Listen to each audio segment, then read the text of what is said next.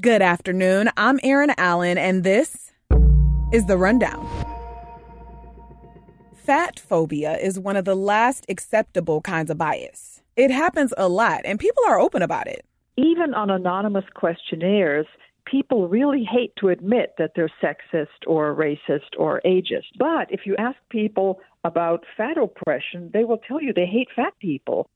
That's Esther Rothblum, a retired professor of women's studies at San Diego State University, and she spent her career studying anti-fat bias. She was one of the people on WBEZ's daily talk show Reset last month talking about fat phobia. They did a series called Bias Against Bodies on how pervasive anti-fat bias is and how harmful it can be to your health. And I want to clarify, I'm saying the bias itself is harmful, not necessarily the fat. Especially in the new year when there's so much focus on losing weight, looking thin, these conversations like the ones they had on Reset are asking us all to take a pause. Ask ourselves why we think about bodies the way we do. Maybe we need to take a weight-neutral approach. Can we think about exercise based on the fact that it's healthy for all bodies? Maybe detach it and everything else from what size a body is, for your sake, my sake, for everybody's sake. Sarah Stark is a journalist and freelance producer who helped create the Bias Against Bodies series, and she says she herself was the inspiration for pitching this series. So I am fat, and to me that is a neutral descriptor about my body. And for a lot of my life, I did not hold the belief that fat people, myself included, deserved to take up space. And as I started to understand that I did not have to prove my worth by attempting weight loss and inevitably failing at weight loss, I sort of looked around and realized that part of the reason I had gone so much of my life thinking that I did not deserve to take up space was that all of the messages I was getting from pop culture, from journalism, from writers and creators and activists I cared about was that my body was not a body that deserved to take up space. So yeah, pretty simply, this is something that I saw all around me, that anti-fatness and fat phobia, as some people call it, I use those words interchangeably, affected every area of my life. And it's one of those things that once you start seeing it and looking for it is truly everywhere in the things we watch and read, in food commercials, and I think especially with the advent of social media, it's something that is affecting young people more than ever. Yeah. And so, walk me through the process of planning the whole series and kind of getting into that content space with it. Yeah. So I think in all of the reporting that I see about fat phobia issues that affect fat people, the moral panic that we have as a society around fat children, I rarely saw actual fat people centered in those conversations. So it sort of felt like a gap in coverage that, fat people really want to be centered in stories about them. And yeah, that's sort of the project that I embarked on, was I want to talk about where anti-fatness, fat phobia shows up in the world around us. But I want to do that by talking to fat people about their experiences whenever possible. Yeah, that makes sense. Mm-hmm. Representation matters. It sure does. It sure does. And it changes. I think it actually changes how we talk about things. Representation doesn't matter just because people can see themselves in it. That's a huge piece of it, but it also changes the way we talk about things when we include perspectives that are often underrepresented in the work we do. Yeah. Absolutely. Thank you for that distinction. Yeah. It is a both and for sure. Yeah, absolutely. So let's get into some of the key takeaways from the series. I know that there was an overarching theme here that you wanted to bring forth about race. And I wanted to see if you could talk more about that part. Yeah, I think that fat phobia is fundamentally wrapped up in anti-Blackness and racism. A big piece of that is that Black women have often led the charge for fat acceptance movements, and those are movements that benefit everyone, that even thin people benefit when we dismantle some of our own anti-fatness, because, that helps people who are struggling with disordered eating and all other kinds of things. I think body positivity is a great example where Black women, fat Black women, started the body positivity movement. And a lot of where we see body positivity show up now is in thin white women on Instagram talking about body acceptance. Body acceptance of all kinds is really important, but Yes. I think that something that was coming up again and again for me and for the people I was talking to for this series, it's not just me. I didn't come up with these ideas on my own. Everyone I talked to was like, we have to make sure that we are centering fat Black women here. Because if we're not centering fat Black women, we're missing a huge piece of this conversation. And then another piece of that is, this relationship between fat phobia and anti-Blackness really comes from race science. So I actually want to let Mikey Mercedes, who we talked to for our last segment about healthcare, speak on that for a second. The earliest scientists doing race science designated Black people as the most inferior race of people by talking about the pleasure-seeking nature of Africans as well as the fatness of their bodies. So what we're talking about here is eugenics, basically. When white so-called race scientists were trying to distinguish between races and come up with distinguishing factors that, definitively proved that white people were in all ways a superior race, they really latched on to the fact that African women had bodies that by the beauty standards of the time were desirable and were beautiful.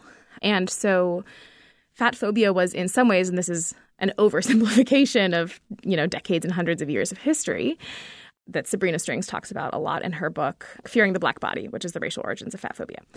Yeah, fat phobia was basically used to reason away racism and then slavery, the slave trade.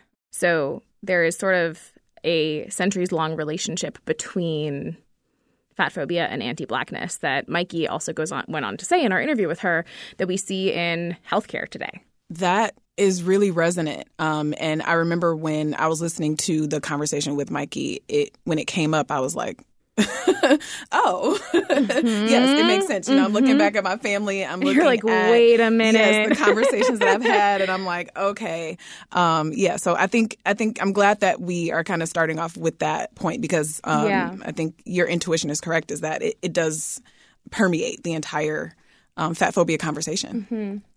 There's been a lot of research that shows that the health effects of having to deal with your identity being stigmatized, whether it's racism, sexism, all the isms, having to deal with those things can really affect your mind state. Fat phobia is a part of that.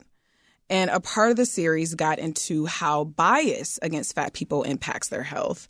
What came up during that part of the series?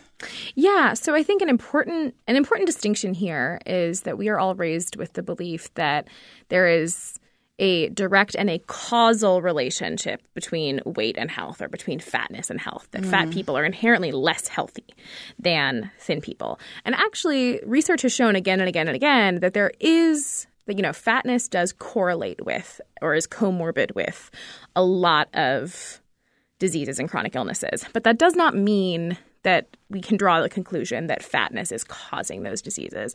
And in fact, as Mikey pointed out, fatness and anti-fatness actually can really contribute to, as you said, poor mental health, which can cause disease itself.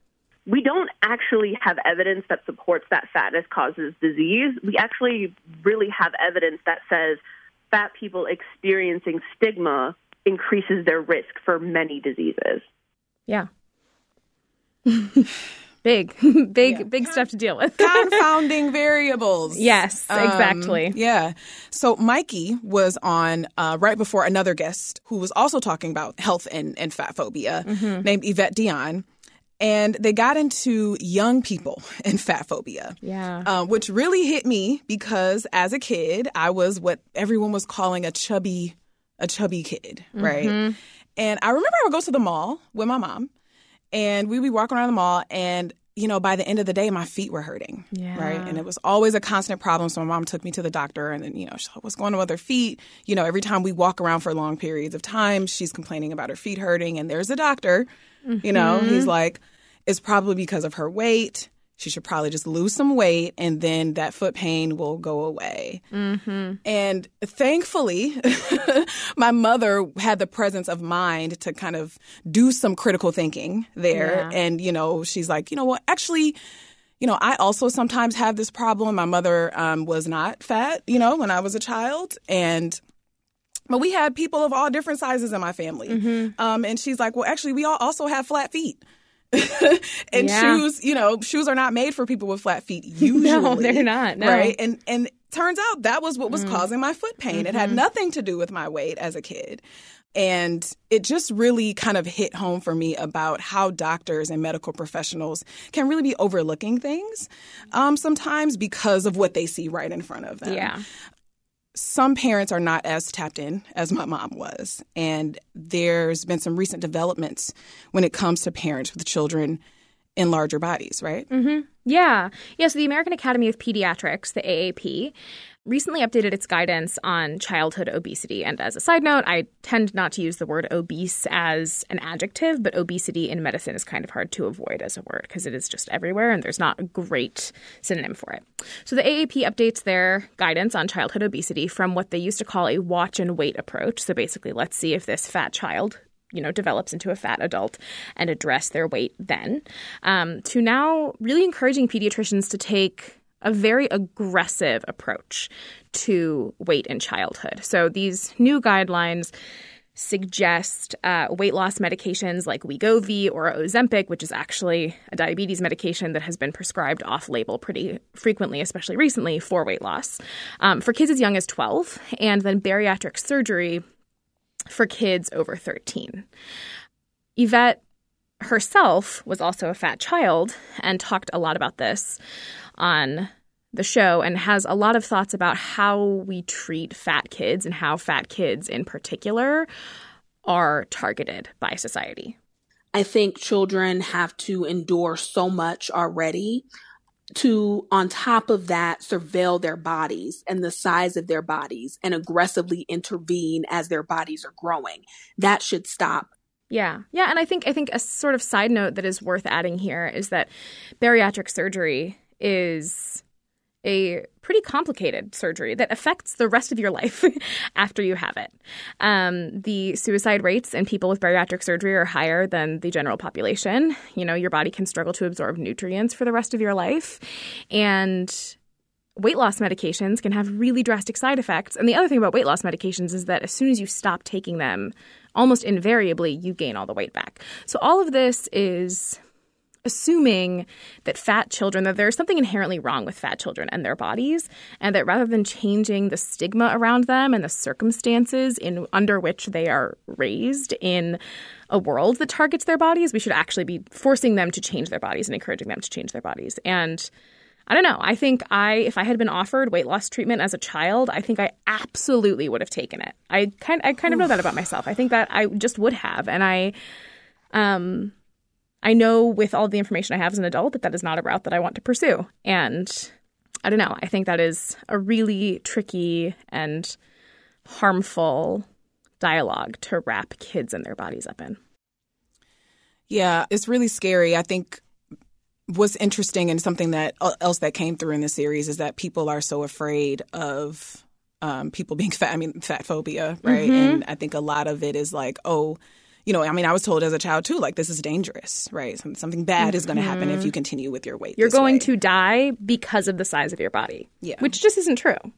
Study after study has shown that staying the same weight, staying at a quote-unquote higher weight is actually much healthier for you than constantly yo-yoing is what a lot of people call it. So losing weight and gaining weight, which is the sort of constant cycle that we face when we engage in intentional weight loss, because the weight loss industry would not be profitable if weight loss worked. Yeah. Weight loss. Let's get into it. A lot of times at the doctor, on social media, on a commercial, basically everywhere, it's implied that if you diet and if you exercise, you'll definitely lose weight. And on top of that diet and exercise are explicitly for the purpose of losing weight. Yeah. Which is wild, right? What are some of the problems with that framing? Yeah. So, what we know about dieting and about intentional weight loss is that the conservative estimate is that 95% of people who lose weight through dieting gain it back. And it actually is probably more like between 97 and 99% of people who diet to lose weight gain it back over, I think, something like 5 years. And most people gain it all back and then some. And then what sort of is emerging is a double standard for fat people, when it comes to diet and exercise, are expected to prove that they are doing everything they can to lose weight, even if it means sacrificing their health for thinness. And we just don't have that same standard for thin people. We don't have an expectation that thin people are spending all of their time trying to stay thin and that is what makes them worthy of existing. Yeah, I mean, some people who are thin get asked when they're working out, like, why are you working? And it's just like, actually, physical activity is good for me, regardless of what type of body I'm in. Exactly. Yeah. Well, and what we heard from Myrna Valerio, who is a fat runner, she's an ultra marathon runner, is that she often comes across people when she's running on trails who will say, like, keep it up. You're doing great work. I used to look just like you. And look at me now. And she has been an ultra marathon runner for, I don't know, over a decade and has no desire, weight loss is not a part of her fitness journey.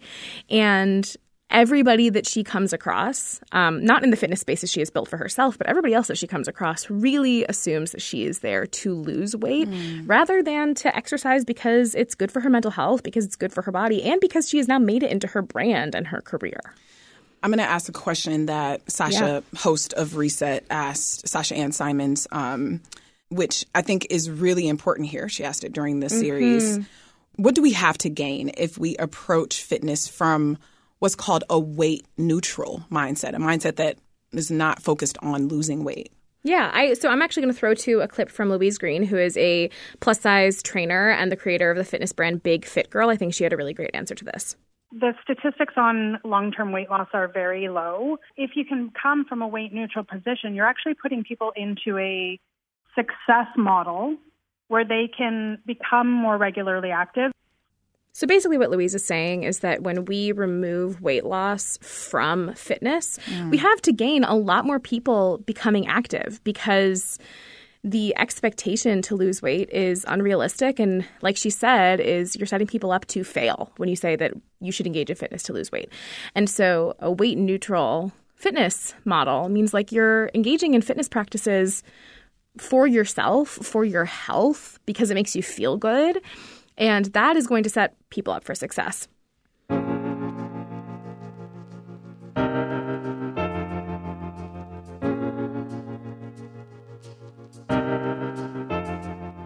Sarah Stark is a journalist and freelance producer on WBEZ's daily talk show, Reset.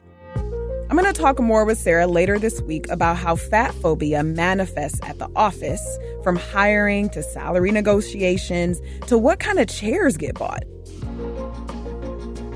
That's on Wednesday, but I'll be back in your ears tomorrow morning with the news. Meanwhile, thank you to Sam Deere and Justin Bull for producing this episode, and to Katie O'Connell and Ariel Van Clee for editing the show. I'm Erin Allen, and I'll talk to you in the AM.